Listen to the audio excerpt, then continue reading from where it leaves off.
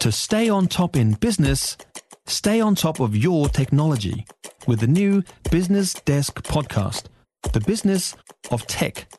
Listen on iHeartRadio or wherever you get your podcasts. Finally, Kāinga Ora have outlined an eviction policy. There'll be a warnings process, effectively letting them end a tenancy if it's triggered 3 serious incidents in a 90-day period. Story we've done a number of interviews on, championing the cause of upset neighbours of Kāinga Ora tenants throughout last year. Kāinga Ora General Manager of National Services, Nick Mailing, joins me now. Very good morning to you and thank you for finding time. Good morning, Kerry. You're welcome. They're not going into the motels, though, for emergency housing. They haven't lost their shot at Kāinga Ora. They'll just go to another Kāinga Ora facility, won't they? That's right. We're trying to find a balance here between addressing those situations of really severe antisocial behaviour that's very persistent, faster than we have been able to before, whilst also not making people homeless. So what we're effectively going to do is use the new tools under the Residential Tenancies Act to address some situations more assertively within a 90-day period. And where antisocial behaviour doesn't change and we're forced to issue a final notice and take an application through to the Tenancy Tribunal to end a tenancy, we will then offer that tenant alternative accommodation somewhere else. And we've been doing that with tenants for quite some time. We moved to 142, I think it is, in the last 12 months. But that's just shifting the problem. If I was a single mum living in my nice Kāinga Ora house, for which I'm deeply grateful for, and some antisocial individual turns up next door, I'd be really brassed off. The first priority for us is to get a really disruptive household out of the community that they're really disrupting. And put them in another one. This approach really enables us to do that. We've found through moving customers previously that people do take the opportunity of a fresh start and behaviour does change in many instances. There are a small minority of households where we've had to move them again, but those are very small when you look at the scale of the number of tenants that we're grappling with. So where do you move them then? To another community? We've got tenants that we've relocated from one community to another, and in many cases, those tenants are now living happily in new homes in a different environment. And in those situations, we've often put different community support and social services support around those households. That's really made a difference. But some you've had to move on again. There's a small number. I think since September 2017. We've moved about 605 tenants for disruptive behaviour, and there are 16 tenants that we've had to relocate twice. And what's happened to them? Have they somehow magically improved their behaviour after the second shift? In many cases, they have. There are absolutely some households that we're still grappling with.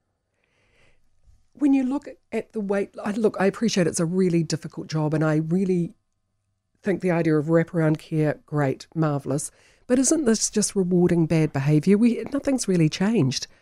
You know, you've got the wait list for people who are desperate for a home, who are stuck in motels, who would love the opportunity to have a home in one of these. And they're very nice apartments and townhouses that are being built now by Kāinga Ora, and more credit for that.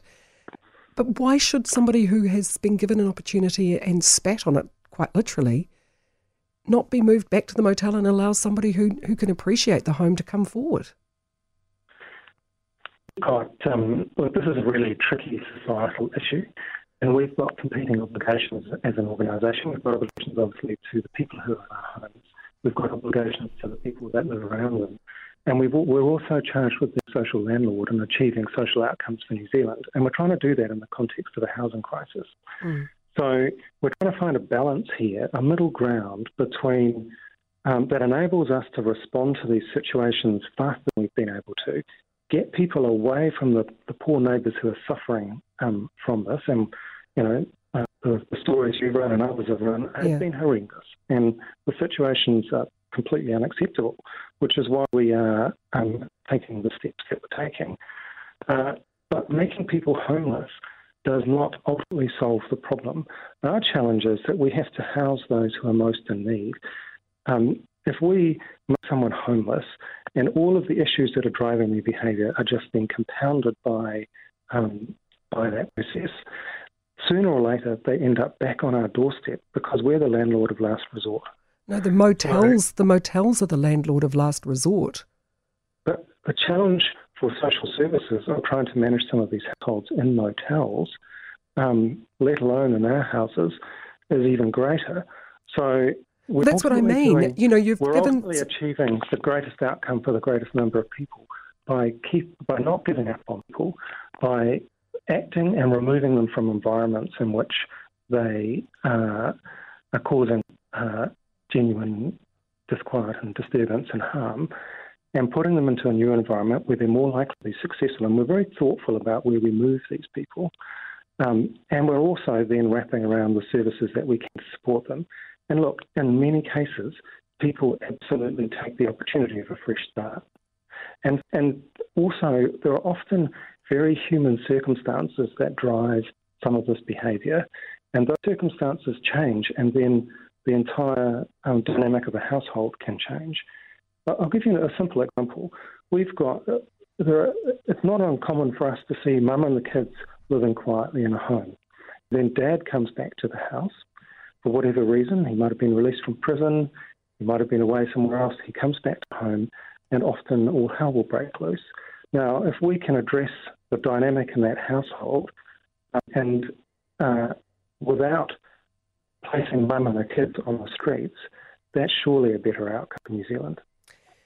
I would have thought a better outcome would have been that you don't reward bad behaviour. The worse you behave, the more likely you are to get a home, it sounds like. And we get that. We absolutely get that people want to see some retribution here. Not retribution, it's just that if there was nobody waiting for a home, nobody on the wait list, fine, fill your boots, spend as much time as you like, trying to ease and pacify and soothe and, corral. But the need is so great that to see that opportunity literally spat on sticks in a lot of people's craw, mine included. And mine, we get it. And we've very much been listening to the debate, and we're trying to respond to that and find a better balance, meets all of the outcomes in the circumstances that New Zealand has at the moment with quite a severe housing crisis. You are a better person than I for continuing on, Nick. You really are, and thank God you're doing your job and I'm doing mine. I appreciate your time. Thank you, and thanks for having me on. Nick Bayling-Kāinga-Ora, GM of National Services, announcing a new eviction policy, which is really an eviction policy, is it?